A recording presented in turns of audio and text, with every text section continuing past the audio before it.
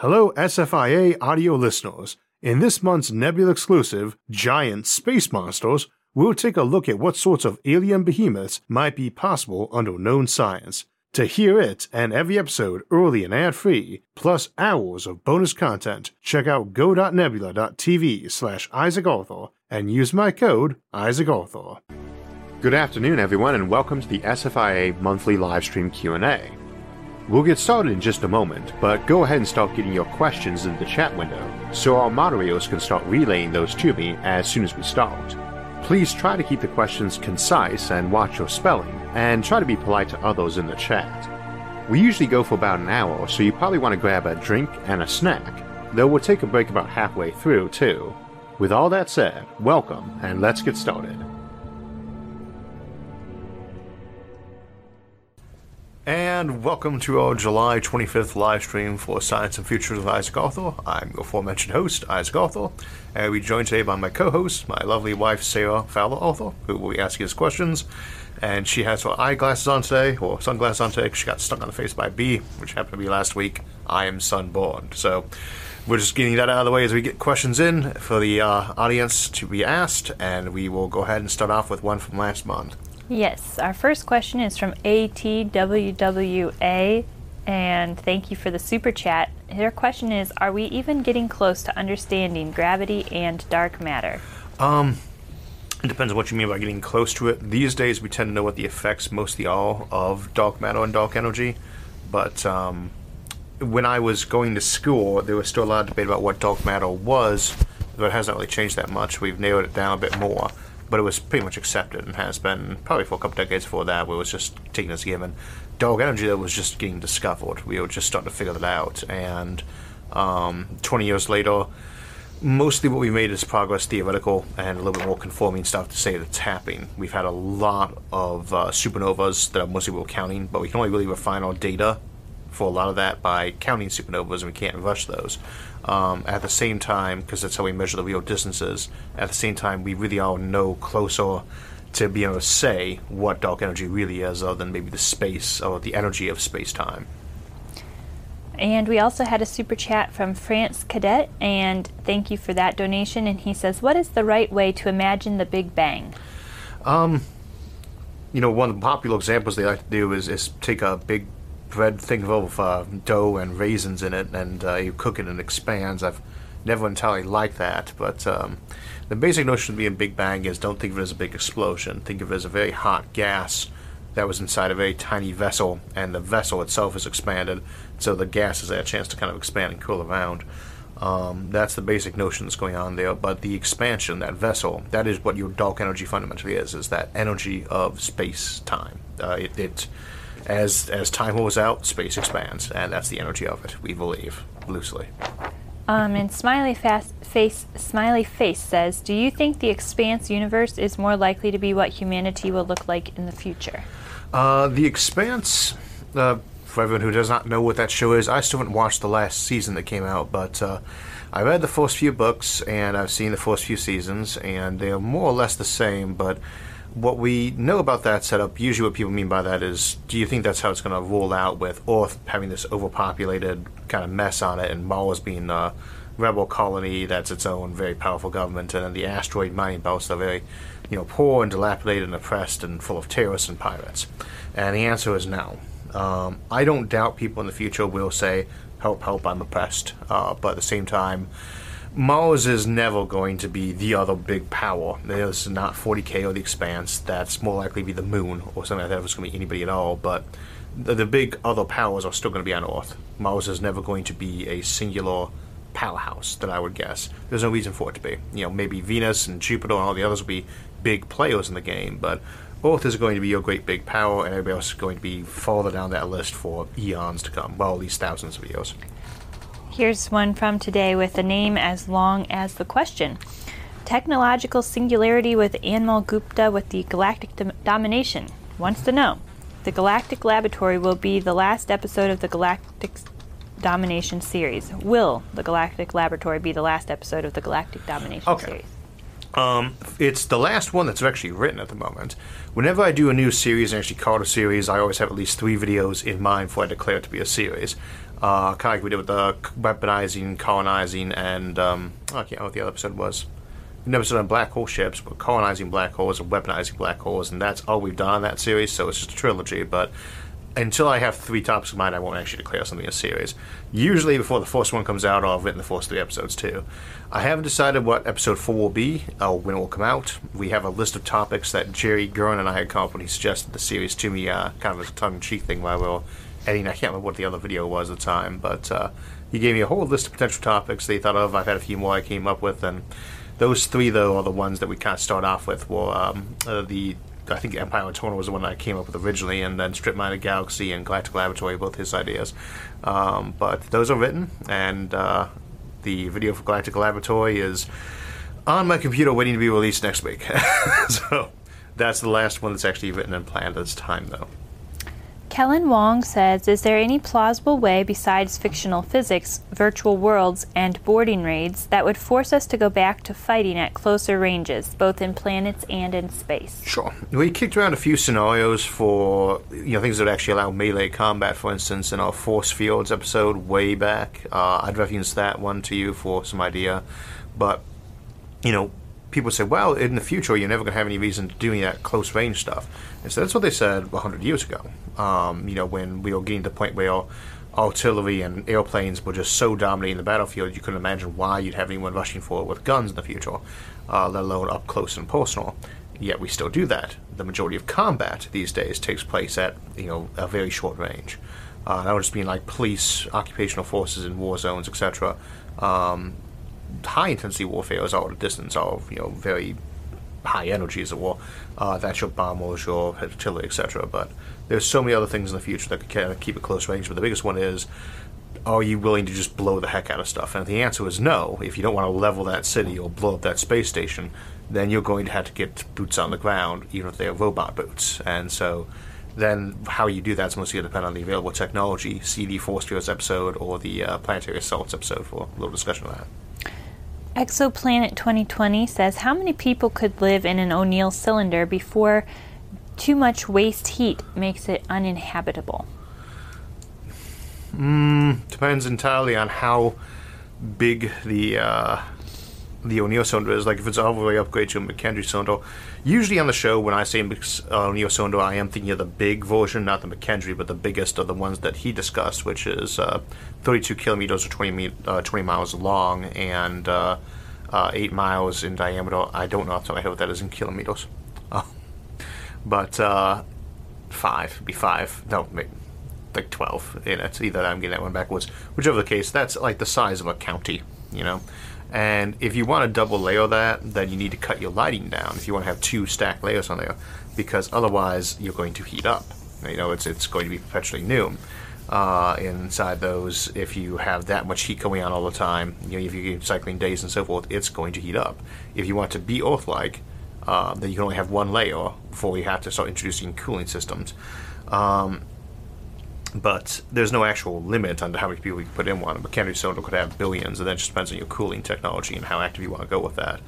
Personally, I don't think you really want to do too many layers. Probably at most a dozen. So, circling back to traveling through outer space, Joachim Heitman says, do you have any interesting thoughts on the billionaire space race?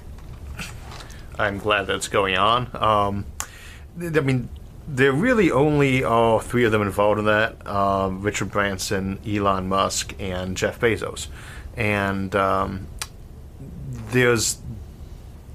are countries that are still obsessed with this too. It's not like it's just those 3 folks. They are all 3 of them folks who are very good at, I don't want to say the kind of Thomas Edison and Tesla approach of being successful with their technology as inventors or as promoters of invention, but also being very good at talking to the public about it and building up enthusiasm for it. So I think that skill is just happens to kind of coincide with them being billionaires to some degree. But I don't think it was a billionaire space race. I know people are trying to characterize it that way. I don't think that's a good idea to kind of do that, because it's going to make it seem like Bezos versus Musk versus Branson, and that is, this is not even SpaceX versus Blue Origins, etc. This is us trying to get out there. This is a team effort, And the space race had its advantages back in the day. But right now, we should be thinking this is a relay race of a lot of people working together to get it done, not a competitive competition to see anything other than who gets the biggest trophy, as it were. Well, everybody gets to celebrate at the end. A relay race is an interesting thought. The Canadian wants to know how massive something needs to be in order to hold things on its surface. That is kind of tricky. We discussed that a little bit in the micro black hole. No, sorry, in colonizing black holes and in mega Earths. We discussed how you calculate that a little bit better for the miniaturized ones. There is no absolute maximum, but your key thing is the escape velocity at the surface. Needs to be a order of magnitude higher than whatever the surface temperature's root mean square speed is, or you'll be gassing out constantly. And the escape velocity is actually less than the root mean square speed of all those warm air particles moving around, then any puncture, all the air is just gone instantly. But how you actually get that escape velocity up to that level, you can get pretty condensed. You could also, just put a glass shield around the planet to keep it in there and go into a relatively low microgravity setup too. So there is no minimum size for what you could actually hold things down with gravity at. That unless you want to get really into where the gravitational cutoff is for I need to have at least 0.01% gravity or something like that. But pretty small. You can make a microplanet around a black hole, an artificial black hole, obviously, that is in the O'Neill cylinder class or smaller. To that point of being maybe even like a Kaplan or Gateway space station level of internal space, only a sphere. The K2 Despot says, "Hey Isaac, would you ever consider doing a video talking about the physics and possible technological applications of topological defect phenomena and magnetic monopoles and cosmic strings?" Okay. I am actually not a big fan of magnetic monopoles. I know that a lot of people feel they're very critical to, I say the standard model, but to a lot of the cosmological models, and there's a good case for it. But I really tend to feel like if you can't find it in nature, and I know someone's going to point out the top and bottom quark weren't found in nature, but if you can't find them, create them, etc., if you can't figure out what the stats are going to be on them, it starts to get really dubious. We should take it as given that they're there. Cosmic strings, which are kind of like probably the best analogy would be a one-dimensional black hole instead of point-like, it's a long line. Those, I can't really see a case for either. I'm not sure why they wouldn't collapse, But it might be fun to do an episode on them at some point. That means it's solid enough basic theory. So, thank you, Winton Ashley, for your super chat, and he wants to know if you think negative friction could be a thing. I'm not sure what negative friction would be, really. Probably the same thing as negative cookies. Yeah, I guess probably. So, whenever you start talking about negative quantities, you have to start thinking about which particular quantity is going to negative. Like, Terry Pratchett, author of Discord, had a great example of this in what he called anti-crimes. He said, the exact opposite quantity of something has to be a little bit different. So, an anti-crime isn't a truly kind and across-the-board benevolent act. It's when you still feel like a victim afterwards and someone's done something nice to you. So breaking and decorating, where you break into someone's house and redo their place. You've done a good deed by them, but they feel very violated by it, would be the opposite of breaking and entering. White mailing, which is when you threaten a mobster by threatening him to inform everybody of his good deeds in secret, thus ruining his reputation for being a hard guy. Negative mass. People say, well, what would negative mass do? Well, negative mass, if you push on it, should actually push back, should push back against you as well. It doesn't go flying. It should have negative momentum towards you. So if you push it, it goes flying towards you. That doesn't really make sense, though, does it? So it's negative friction. Friction slows you down. It's the effect of ramming into infinite millions of particles over and over and over again that's slowing down. If you're running through a cloud of negative matter, presumably the exact opposite should happen. You should be getting sped up. Every collision, every random collision is somehow assisting you to move faster. On paper, that works. You're sliding along a surface as an ice skater, and you accelerate just by being there. In practice, that really doesn't make a lot of sense. So, maybe, but that should be the effect. As you roll across, it would speed you up. Joe Flo says, where do you think manufacturing technologies are going in the near and mid-term future? I don't think they're converging specifically so much as I think we're going to see two major areas I'd say that we'll probably see a split out to. One is going to be that extreme standardization, banging out, highly automated, where it can just bang the same product out over and over and over again at highest quality really fast. Another is going to be the things pass, we need to be able to change, we need to retool fast, and will be the emphasis on how quickly can you retool your factory or your production line to produce a new widget with excellent production quality and minimal time loss on teaching, education, all that around that. What lets you switch over from being able to produce one day soda cans, the next day shampoo bottles? You know, just because there's something that's needed for this one new, brand new shampoo bottle and they need 1 million of them within the next week. What lets you suddenly convert from being able to do production of, to use COVID last year and the great toilet paper shortage, what allows you to convert from being able to do production of paper for a copier to toilet paper?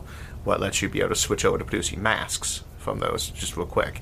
And that's probably going to be one of those big areas that goes forward. I know the customers say more robots and more 3D printing, and absolutely, yes, both of those things will feature in there, but always not so much the method, but what is the main goal. It's like what Henry Ford used to say, if you ask people what they want, they'll tell you they want a faster horse, not a car. Whether it's got more robots or 3D printing, what you're really looking forward is how do we produce these products quickly and quality with very little short notice? Or how do we produce this one object we all know we need abundantly quickly? Welcome back, Isaac Bordeaux, and he wants to know if you have read The Case for Space. By Rob Zubin. Yes, he had The Case for Mars. Before that, I'm having problems remembering specifically what was in The Case for Space, though. But if you've not read Rob Zubin's book, I guess The Case for Mars is probably a little dated now, though it's still a good read. Another great book by him, Merchants of Despair. Great book. He's a great writer, and I would highly recommend almost any of his books to you, but that's a good one, too.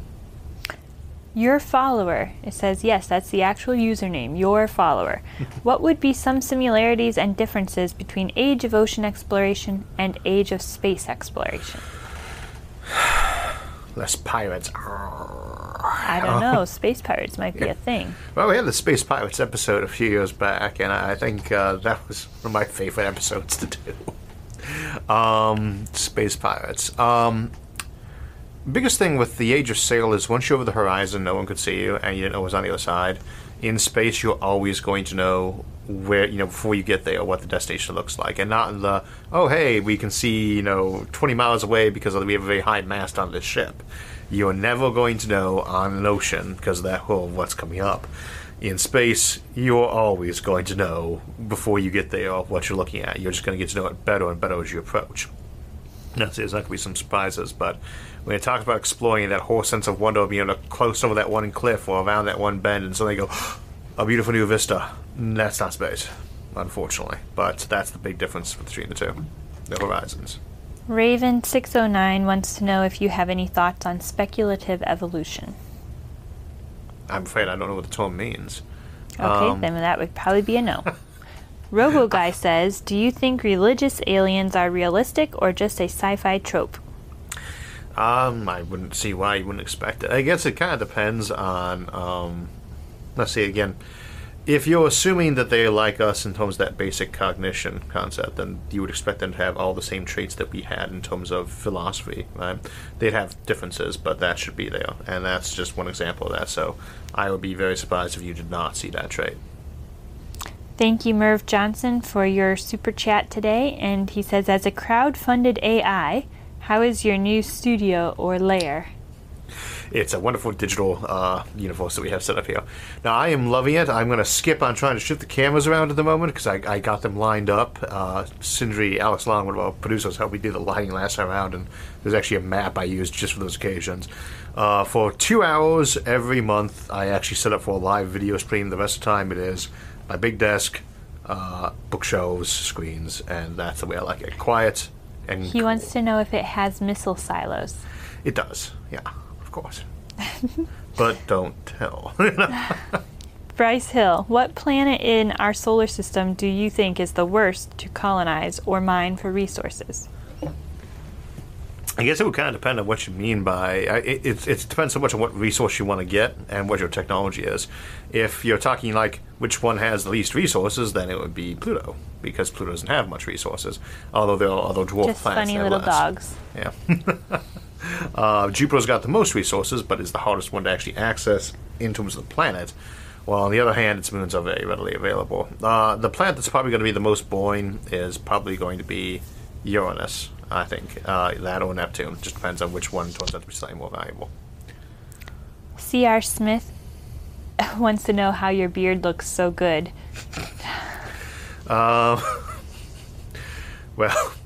I was going to say by carefully dipping in hydrogen peroxide a day or two ago. So it's been a week of minor injuries around the house. I'd say I got stung by bees yesterday coming back from giving them water. We keep bees, by the way. The few days before that, I had I had been chopping jalapenos, and I did. It was a very spicy one. They weren't well gone, and I went like that with my finger, and had that washing off, and it just spread all over my face. Just so much jalapeno oil, and I was dipping in like isopropyl alcohol and hydrogen peroxide to get it gone. I don't know if it was actually good for the beard. It might fall out next week. And then, one of our longtime sponsors. It adds a certain glow, but it might not be the glow that your followers want to copy. That's the sunborn. One of our longtime sponsors, Raycon, the ones that make the earbuds. I loved using them when I was out mowing the lawn. I'm a riding lawnmower, and I can actually hear an audiobook while I'm playing them. I lost one of the earbuds. It's somewhere up front, and I'm not going to find that one, I'm sure. But so I got out a pair of headphones and said, like, oh, this is even more noise isolating, so it's just very large earphones. And I forgot to put on a hat because they can't fit a hat over the earbuds. So 4 hours of mowing the back lawn later, I was utterly sunburned and didn't notice. We were so happy to see the sunshine after a week of rain. Yeah, at least a week. Good God, I thought I was going to have to build an ark. It was raining nonstop in Northeast Ohio for like 2 weeks. All right, back to actual questions. That was an actual question. Was it? Yes. Another question comes from Claire Higgins. I'm a homeschooler. Can you give educational recommendations for my 12-year-old who loves all things science? We love your channel. Speaking of sponsors, Brilliant is great for science content. Actually, Sarah would probably know better than me. We were both homeschooled, by the way. I was from age 10, but she actually did that for her and her younger siblings, and was on the State Board of Education for years. Any good suggestions? She's shaking her head no. For science education specifically? Science for 12-year-olds. Science for 12-year-olds. Brilliant really is a good one for that, but a lot of the channels do active experiments. Cody's lab, he has a lot of ones you can just do hands-on. He comes by because he keeps bees too. If you can find a copy, Gerald Walker's book, The Flying Circus of Physics, is full of high school, junior high level experiments that take up one page to explain them, and you can do like that, and usually on a budget of a couple bucks. DeWall, thank you for your super chat. Have you listened to videos or read web stories of humans, space orcs? Fairly amusing and possible that most life evolves on planets like Mars, or is that possible? He says he figured he'd ask because humor is good. Actually, look at that one real quick. Have I you apologize. The question's over on the side there, but it's really hard to actually read them off myself. The stories of humans or spacewalks. I feel like maybe something got lost on that one. All right, what's your best stab at it? Oh, okay. I think I got it. Okay. Oh. There are a lot of science fiction series where they adapt, fantasy races, the orcs, the elves, etc., space elves. In 40K, the orcs migrate from planet to planet on asteroids or cloud things and all these spore-based things. They're not actually a normal life form; they're a fungus. And there's often been the thought that maybe life spreads throughout the cosmos, like a spore or or fungus on the panspermia model. I don't consider that to be one of the more likely scenarios. It is on my third or fourth in terms of it's possible, but not really a lead candidate. So depending on who you're hearing from, it's either a valid but not too strong theory or complete nonsense, but it kind of depends on which version people are going for. And if I completely misunderstood your question was there, sorry. Chromageddon, thank you for your super chat of $10. And Chroma wants to know if a black hole engine can be used as a shield during high-speed interstellar travel, or at least to get one going and follow it, or maybe using one as an Aldrin cylinder. Aldrin cycle? Yes. Okay. Sorry. No My problem. eyes are swelled shut. But you got sunglasses on, too. Yes.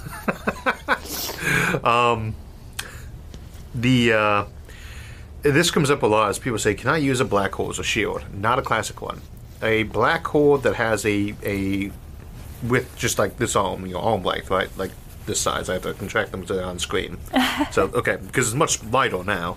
This would be like the mass of Mercury. One out here would be Earth.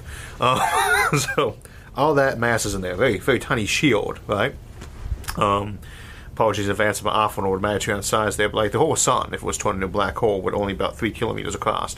And the size of the event horizon that things can't pass through, escape through, pass through to get through the other side, is linear with mass, right? So you are talking about if you go from 3 kilometers across all the way down to just 3 meters across, that's a difference of 1,000 in the mass, that's all. That's not even down to the mass of Earth yet. You have to get very, very massive before you even get something the size of your hand, right? You're already up in the bigger than the moon mass, just to be the size of your hand. Not a good shield for anything you're trying to prevent from coming into you. Not a bad place to redirect things to if you can redirect them, but probably not just make them miss you entirely.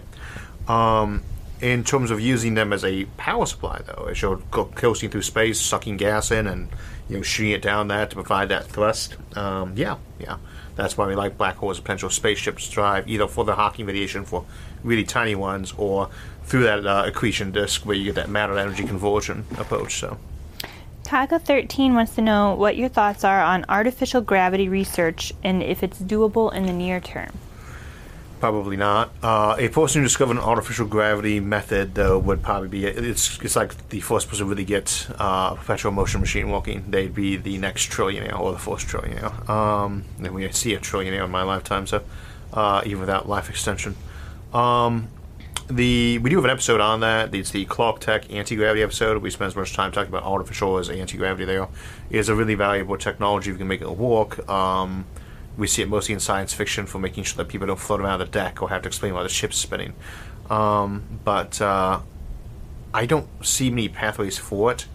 I know I used to like to play around with it in a lot of the sci-fi things we develop as something like, instead of photovoltaics, you had photogravitonics or neutrino gravitonics, where something absorbs a photon or a neutron instead of producing light or electron, it produces a graviton. If the graviton is real, which all evidence currently seems to indicate is the case, then there should be some way to produce it, one would think. If you can do that, and some way to produce it non-omnidirectionally, then not only should you be able to produce artificial gravity, but you should produce something like a tractor beam. That should be in the realm of science. The pathway to getting there, though, who knows?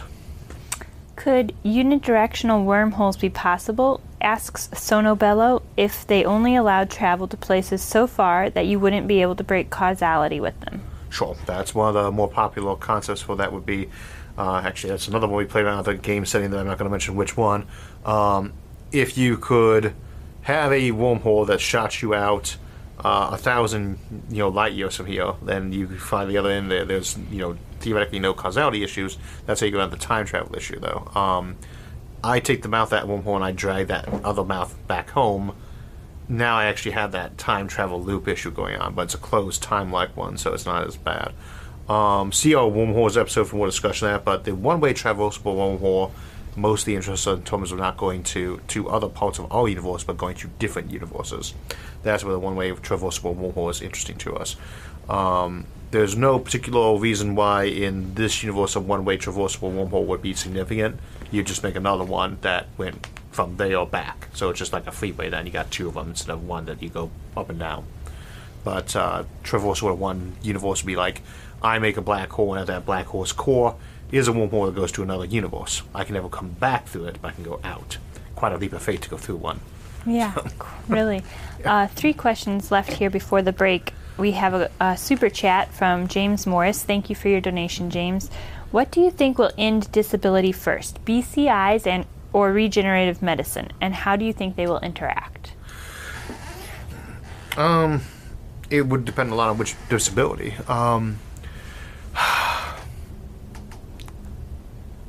Norv's, well, okay. The idea behind a BCI ending a disability, and let's take a very specific case here. We'll go with prosthetic hand. We still have a lot of work to get done just to be able to make a prosthetic hand that can really emulate a human hand, that would actually have good temperature sensors, good pressure sensors, that very crude thing initially.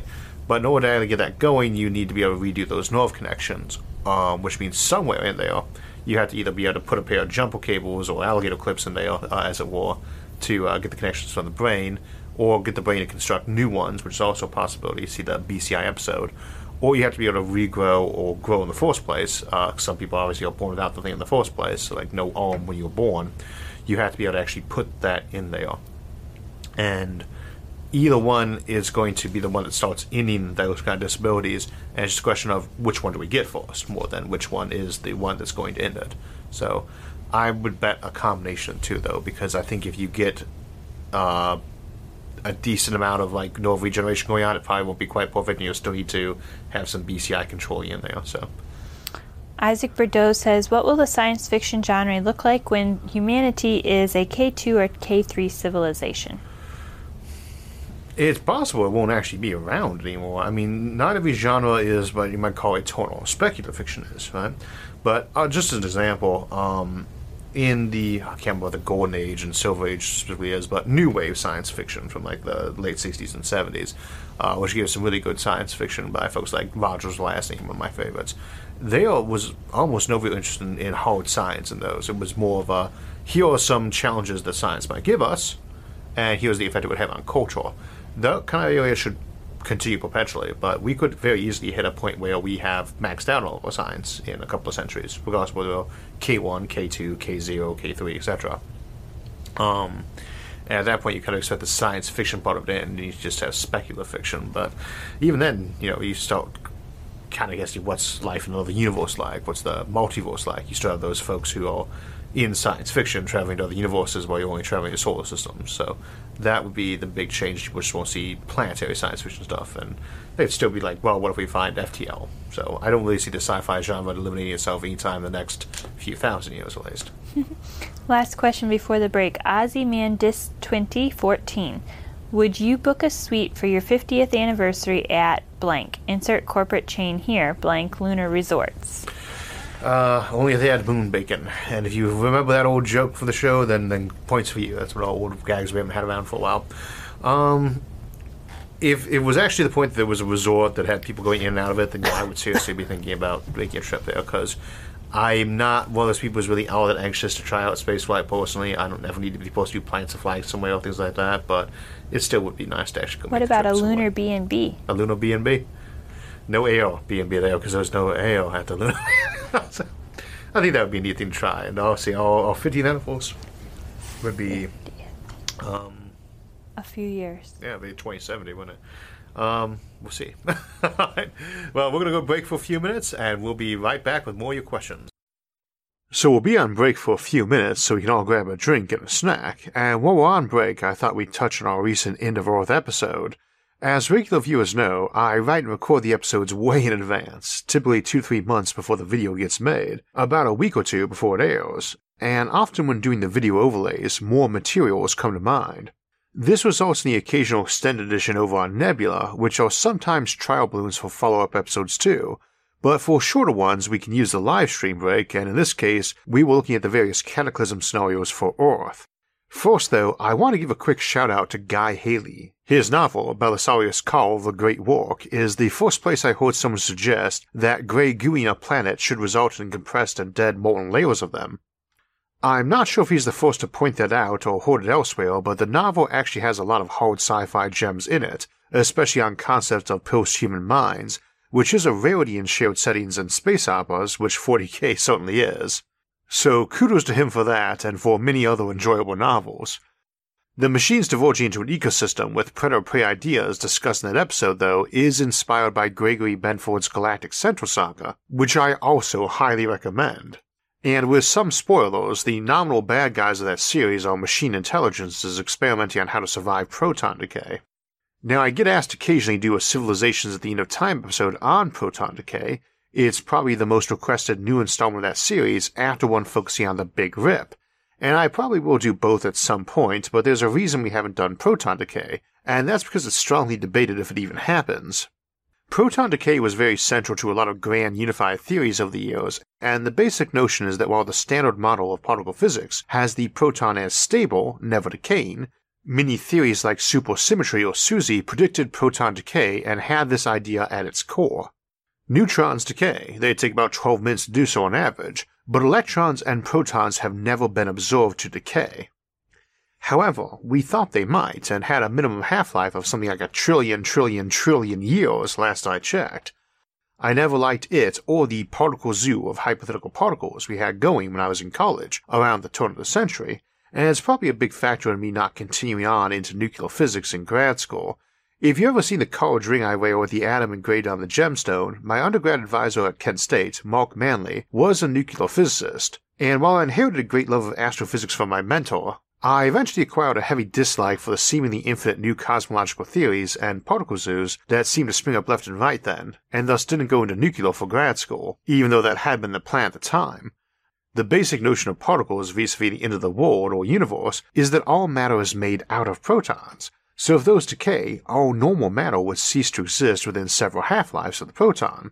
If that's 10 to the 34th years, by 10 to the 35th years, you would expect only about 1,000th of the prior matter to still exist, and by 10 to the 36 years, 100 half-lives, basically no matter whatsoever to exist, as 2 to the 100 is an absurdly huge number. Which would mean that even civilizations surviving by being digital and post-human and slowly trickling matter into black holes could only make it to this period, which is still a long time, as long to the current age of the universe as it is to a microsecond, but still long short of the lifetimes of even the smallest naturally occurring black holes, so it would prevent the scenarios we looked at in our black hole farming and ion stars episodes. Now mind you, that's the minimum half-life protons might have, and there's no evidence they have a half-life at all. It might be even longer if it does have one, but if it turns out to be real, you have to eventually alter your civilization to run on some sort of meson-based matter, or something running on positron-electron atoms, also called positronium, where an electron and its antiparticle of the positron form something akin to a hydrogen atom. This is possible and might make for a good episode in that series, but it's also something that could be how Earth ends, with all matter decaying as the protons did, and so I thought it probably deserved an honorable mention in that episode, which again came out this Thursday if you haven't seen it yet.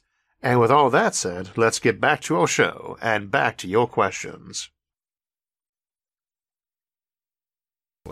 And we're back. Okay, our next question is going to be from Gravitacioni Manavar. Hi Arthur, and greetings from Serbia. What's your opinion on Bracewell probes being used in our solar system? I imagine something like the Centennial laying dormant and waiting to start communication with us. Say Centennial or Sentinel? Probably Sentinel. Sentinel. Okay. There was a very classic story by Arthur C. Clarke that featured something called the Sentinel, which is kind of the prelude to the whole 2001 setting that we have with Stanley Kubrick later on. But Bracewell probe is similar to von Neumann probe, but its purpose is basically go out, find life, and either chat with it, monitor it, go hunt it down, and if it's a berserker, blow it up. It's one of a long category of how would you send a robot out to do these things. And I have to be honest, when we talk about things like that, it does seem like such of a, the early generation of trying to look at interstellar arc ships and things like that, where you're thinking it's going to take 10,000 years to get to the nearest solar system because you're using rocket fuel or very simple nuclear propulsion, or where you're sending out a really dumb robot that's freakishly intelligent, kind of the Asimovian robot where it's amazingly sophisticated but stupid. That is not how AI is going to work out. You're either going to be sending things that are very parallel to human intelligence or very simplistic and are not even vaguely sapient. And we would probably just go ahead and qualify any probe like that as manned. See Dennis E. Taylor's increasingly classic We Are Legion, We Are Bob series for what that might actually look like, because he is, he's a von Neumann probe, but also could be a Bracewell probe too. Great book. Thank you, Merv Johnson, for your super chat. And he says, if you had an Alcubierre ship and turned on the main rocket engines while in the warp bubble at faster than light, what would happen? Yeah, I'd say call Magda. Miguel Alcubierre would probably have the best answer for that. I'm trying to think of what it might actually be. The Alcubierre warp drive is basically working on the assumption that we're going to suck space down in front of us while we're expanding space behind us. And then when we pass that, we'll go and expand it some more. It can't violate relativity because it's just changing space in front and behind it. There is no need for a drive on that ship because it's just coasting along that way.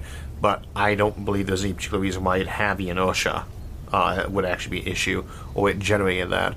Behind it is a black hole for all practical purposes, though, so you might have some interesting effects off its rocket flame. I'm not too clear on how that would happen there, but it really shouldn't make that much of a difference. Noah R. says, what date do you predict for the opening of the first O'Neill scale habitat? Sometime in the 22nd century. It's kind of like the Oprah ring when we talk about it, and so I'm thinking I might have a bad answer on that. It could be a warp drive. I think grain of salt on the last answer. I'll have to check that because I think that was right, but it's hard to think that one through on the top of my head. But getting back to the O'Neill cylinder. O'Neill cylinders and orbital rings are not technologically complicated devices. One is a spinning can, and the other is a hose that's just full of magnetic bits instead of, particles. You build them when you get to a certain scale where you need them, not because you can. When you have thousands and thousands of people living and working in space every day, then you might start considering building a habitat that size. But then why, right? What's keeping them all in that one location? Why are they at that one as opposed to a bunch of other smaller ones? So realistically, I tend to think you're going to have to get to that point where you got 1 million people actively employed up in space, traveling back and forth every day. If we start talking about doing, tens of thousands of people launching into space every day, that's when you start thinking of being a median and orbital ring. Pretty much same place for neocylinders too, I think.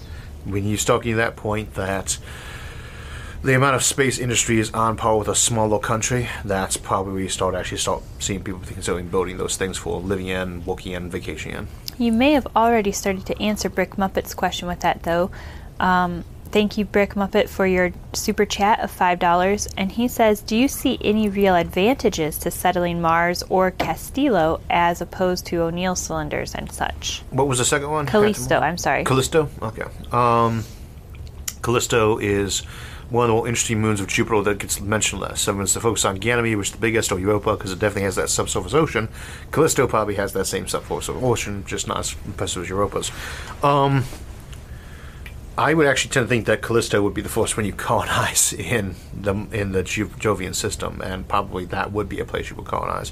Mars, we were talking about the case for space and the Olio case for Mars book, Olio by Robert Zubin, and you can go watch our Mars versus Moon episode for some of the ups and downs of it, but Mars is not a place that you colonize because you want to have a lot of new homes for people. It is not the new American frontier or something like that.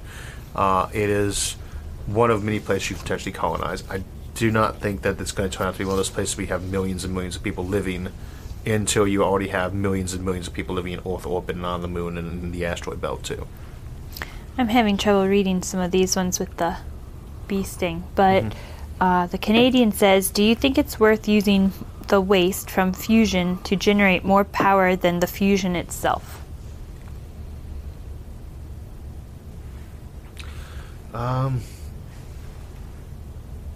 Okay. When I take two hydrogen atoms, just regular plain vanilla hydrogen atoms, and I ram them together, one proton to another proton, I make deuterium.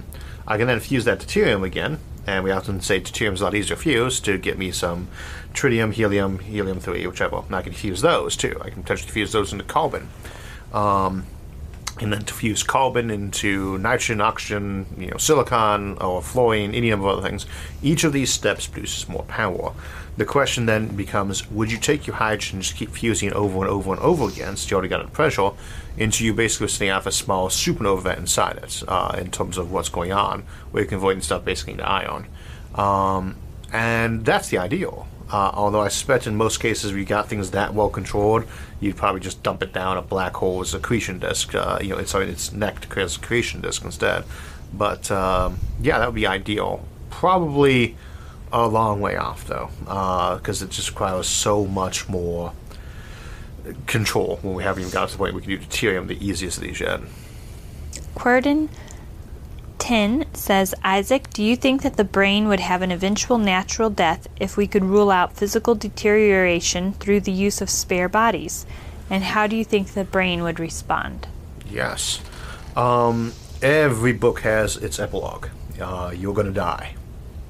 That is going to happen. But it may not happen in the next century. It may be a million years from now, or a billion years from now. But whatever you start to find, you first have to say, what am I? Not what's a human necessarily, though that's a good question. What am I, and where's the natural turning point for me?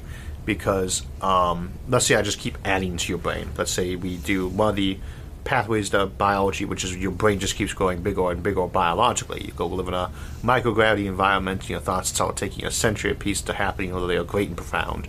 Or we make you post-digital, things like that. Post-human in digital format. There is a certain point at which your personality has so altered that it can't even be said to be you anymore. Or maybe you've merged into something else. There's always going to be certain endpoints. You start defining where is the endpoint for you. Years back, we did an episode called Digital Death that started looking at what the realistic half-life might be, so to speak, for a human that was using those methods of preservation. And I'd refer you to that because we discussed more of the options there. Albert Jackinson says, good afternoon, Isaac. You've covered artificial black holes on this channel before. What artificial versions of other astronomical objects could be made, and what applications would they have, if any? Star Wars and planets would be the next two I tend to think of. Obviously we've talked a lot about making artificial planets, be that shell worlds or just natural coin ones that we've made manually. And Star Wars, obviously fusion would be an example of that too, though as I like to remind folks, with fusion, we don't have a problem recreating the conditions inside the sun. That would be the easy part. Problem is, if I take a few 100 tons of solar matter at the core that's actually doing the fusion, I barely have enough energy to run a local neighborhood on. It's not a lot of energy. It's very slow fusion. We need to go higher up to faster, higher pressure types of reactions to really do that. So it's arguable for fusion drive really is a artificial sun. And I think it was like a watt per ton of matter in a red dwarf or something like that, or less. See one of our fusion episodes for discussion of that. Other artificial phenomena. Possibly supernovas. Might be something you might actually generate, though more controlled. I don't know. There's potential value to things like magnetars or gamma ray bursts. Those might actually be interesting means of propulsion at some point, but that's the only things I could think of off the top of my head. The Big Bang would be a phenomenon we'd like to be able to replicate. JP Ventura, thank you for your super chat, and he says, if life was to be found on any solar planet, would it be ethical to terraform it? Are we accidentally contaminating Mars with Earth life with drones? The big problem with an ethics question is you actually have to start off by asking what is the basis and source of my ethics. If I am saying that this planet we found has, say, Europa, let's say we crack Europa open and we find inside there is something like an amoeba, and we'll say debating whether or not it actually is running on DNA or not, might be some distant relative of ours, or completely different origin for it, etc., etc. And I'd say, well, we have to wait till we get all the science done, so obviously we're not going to get rid of that life. We got a lot of science to do. Except that's not really a good more answer to that question, because all you really said is it's getting a stay of execution because we want to learn. We have a selfish motivation for doing it. On the other hand, what we are talking about there is a simple amoeba. I don't care about it anymore. I care about the ones in my yoga culture. So I don't know where the lines are on that, but you have to start by figuring out why is this life in some way precious, and that's where you start drawing those conclusions. At the moment, though, you can say if we find these things, we won't screw with them too much because the scientific value is so enormous, so there's just a utilitarian more basis for keeping it around initially. Do black holes usually rotate clockwise or counterclockwise? Not a right answer, not a right question. Everything in the solar system rotates clockwise around the sun, and the sun as well, with a couple of very minor exceptions, because the net angular momentum of the solar system happens to be going in that direction. The galaxy has a net angular momentum too, However, clockwise and counterclockwise are based on whether you're up or down. Particle physics, we have spin types, but those aren't really real analogies for this universe. So whether you're clockwise or counterclockwise, it's just which angle you're looking at, up or down. And so from some people's perspective, it would seem to be going clockwise. But it just depends where you're at, what the net angular momentum is, because in general, whatever the net angular momentum in a region is, that is what most things are going to spin as, and with time, what everything would spin as it evens out. C.R. Smith says, what is the future of terror weapons? If I remember correctly, the xenomorph was a biological weapon made by the Prometheans. Is that at all possible? And what else can you think up? Alien was a great movie. Aliens was also a great movie. Predator was an awesome movie. I wish they hadn't mixed those series together.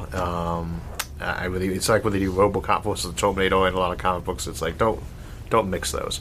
They did do a decent job. I thought the Prometheus movie was actually fairly decent, but after that, they were interested in looking at this complex alien life form where they were willing to sacrifice the crew to bring it home, to spoil us for the plot. It is not a good weapon. They blow them away left and right in the Aliens movie. The Space Marines, they are just mortaring them left and right. They do very well against most of the unarmored people and unweaponized people. They are terrifying predators, but they're not really any better of a weapon than a lion or a shark is. Would you like to weaponize those? No, not really, because a tank is better, you know? So I wouldn't expect that to be the kind of biological life form people use. I really don't know if I'd ever say that, because you get this blurry line between self-replicating machinery and biology at higher levels of science, that either one obviously has its value as a weapon, but I tend not to think of gray goo or self-replicators, biological or artificial, as very good weapons. They're more like very good means of deploying systems of weaponry, by building them. Jamal Inusa says, hi Arthur, greetings from Ghana. My question is, with private entities leading the way, do you think corporations are likely going to take over the role of government when it comes to space colonies? We recently did a collaboration with What If Art History, and that seems like a question more in his line. You could look at the history of something like the East India Company, or any number of companies that were operating in what we call the colonial regions. They were in Africa, South America, Jakarta, Indonesia. Obviously, you have a large organization whose main goal is profit. They cannot really serve in a governmental role. That's got to shift over. But kind of same for governments. You have a priority that your organization exists for. As I like to remind people, we started using the word corporation to mean for-profit companies only. Corporation is the term that says basically that we're going to take a group and make it a real thing, right, for a purpose. The village you live in is a corporation. It's incorporated. If you live in a village, the city is incorporated. Many of the non-profit groups you'd be familiar with, like the Red Cross, these are corporations. You cooperate with a purpose in mind. And so if your goal is to be a colony maker, then you probably are not cooperating specifically for profit motive explicitly or as your chief priority. Assume whatever the goal of a given group is, that is going to be what they make their main push for. And if your main push is colonization, that's what it's going to be for. Great question, Jamal. Next we have Sahan Yasar, and he wants to know what would be the most memorable moment of this century of space exploration if asteroid mining started. The most memorable moment of space colonization in this century if asteroid mining started? Yeah, this century. Well, I can give you a couple options. One would be they dragged the asteroid back and it fell out of control and landed on the planet. That would be memorable. That would be bad. But memorable. Two would be that time where they have the pod land from the first gold mining thing and the big, song and dance while they got the cameras in there, open it up and behold, vast supplies of gold balls from space. And I could definitely see an Elon Musk or Jeff Bezos type personality making quite the big show out of that unveiling, or Tony Starkish, I should say. We'll picture Tony Stark doing that instead. You can imagine he'd make quite a show out of it. I would say that would probably be the two big memorable moments that would probably come out of something like that offer them up as just really sticking out. JP Ventura, thank you for your super chat. He wants to know if you have watched Terraforming Venus episodes on the Kurzgesagt? Yep, channel, and he says it's scary that it reminds Earth 4.5 billion years ago with an artificial moon creation. I haven't had occasion to watch that episode yet. I'm told that it basically takes the Borch model that we looked at in Winter on Venus and discussed it briefly. So I have not had occasion to see that episode yet. Chris K says, is there any incentive to visit any other stars close to ours other than the Centauri system? I'm sorry, one more time? Is there any incentive to visit any other stars close to ours other than the Centauri system? What's the advantage of going to Alpha Centauri? It's because you got the same one for Tau Ceti or for Bernard Star or Epsilon Eridani or Delta Pavonis. All of these solar systems nearby us offer potential vast amounts of new worlds and resources and new homes. That's the incentive. It's as true to them as the other ones, but that's probably the one. If you mean which one should we visit first, I would say Alpha Centauri, probably Proxima specifically, but it just makes sense. It's the shortest trip, and there's a lot of resources probably there. There's bound to be planets there. Bernadette Swick says, what is the biggest challenge facing airship to orbit projects? I think the biggest thing, and we talked about this in the Sky Platforms episode, people kind of get the idea that we can lift up a rocket into the air and then launch it on the back of a balloon. That's an option, and it would save you fuel, but there's so much coordination to doing that. And there are some amazing potential ways to do that. Again, we looked at some in Sky Platforms that were pretty impressive. We able to lift up very large objects into the upper atmosphere. Fundamentally, though, if you want to be in orbit, you have to actually speed up, and because otherwise you're just hanging in the air. And like an orbital ring permits you to do that because you can run around on that track with a supply of energy right there to fuel you, and no air slowing you down.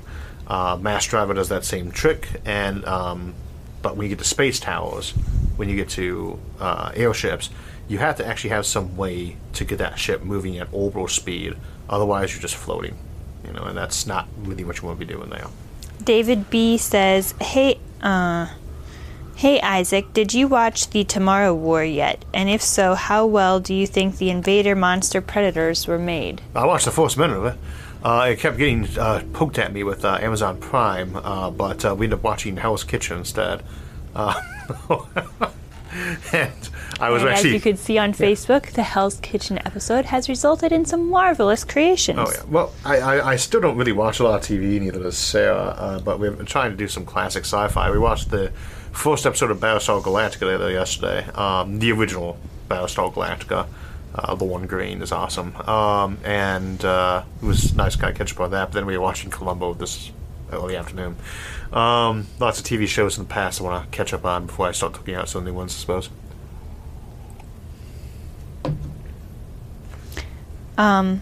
Rexy the Hound says, are you concerned about population collapse with falling birth rates across the globe projected to get worse and worse this century? Because the people projecting these things keep proclaiming it does not actually make it even vaguely right. People who do population projections just keep getting them wrong. They always get them wrong. You can project it for a decade out because you know what the behavior mostly is. You're not going to be off that much because it's easy to guess. You can't be off by more than 1%.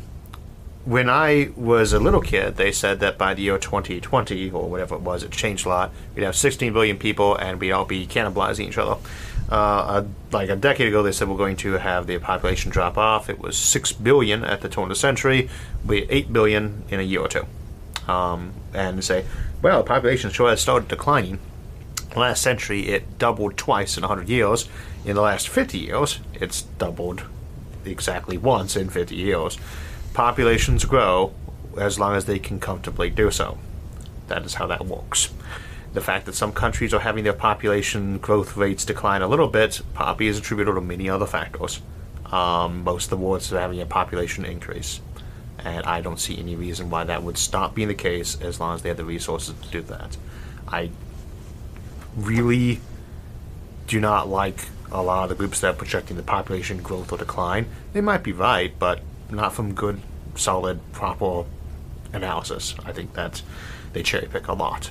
a very great deal. The population is continuing to rise, and I will believe that it's going to stop growing as soon as we have 10 years in a row where the population growth rate is less than 0.1%. Super chat from El Fernandez, and he says, how's it going? Thank you for your super chat. And the last question will be from Mr. Gunznader. He says, hello from Scotland, Arthur. Of all the myriad fusion power programs, which approach do you think will be successful? Well, I mean, kind of all of them are semi-successful and will be successful in certain other details, but the Tokamak is the classic. It's my only favorite. There's a lot of ones I like. The Polywell is beautiful. Obviously, we always like laser ignition, but the Tokamak is always got my money on it as the best option. Figuratively, though, because I'm not going to invest in fusion research. That's what governments do right now. Hey, I just found one more question if you've got... Sure, yeah. Fran Botan says, if the rotor of an orbitable ring breaks up at a single point, will it crash into the Earth or fly away into space? A space elevator, if you cut it, will have it fly away above the cut, and the rest will fall back down. That's how a space elevator works. An orbital ring, if you break it, is going to start falling through the atmosphere, where the terminal velocity is usually about 100 miles an hour, depending on your architecture. When it crashes, it's not going to leave a crater the way an asteroid would.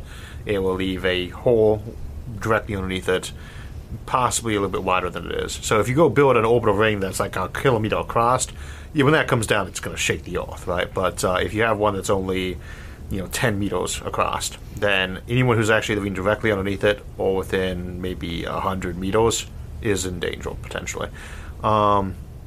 Big thing, though, is we have ways of slowing objects down. You put bolts in it that cause the sections to separate, explosive boom, and then you probably have, some parachutes deploy on it. I think we discussed that in the Orbital Rings episode, and it could just slow down more. But it's going to fall down on your house the same way an electrical wire would, in terms of being some damage, but might not even kill the people inside that house. It just depends on how big the orbital ring is.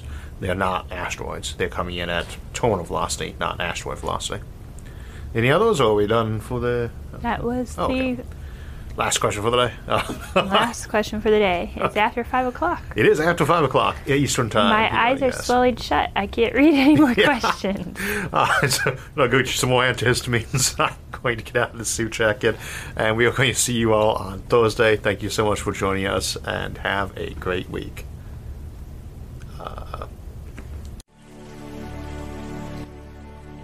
So that will wrap us up for the day.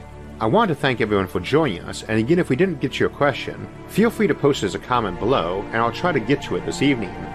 Also, you can continue the conversation at any of the forums on Facebook, Reddit, Discord, or our website, isaacarthur.net. Thanks for joining us, and we'll see you Thursday.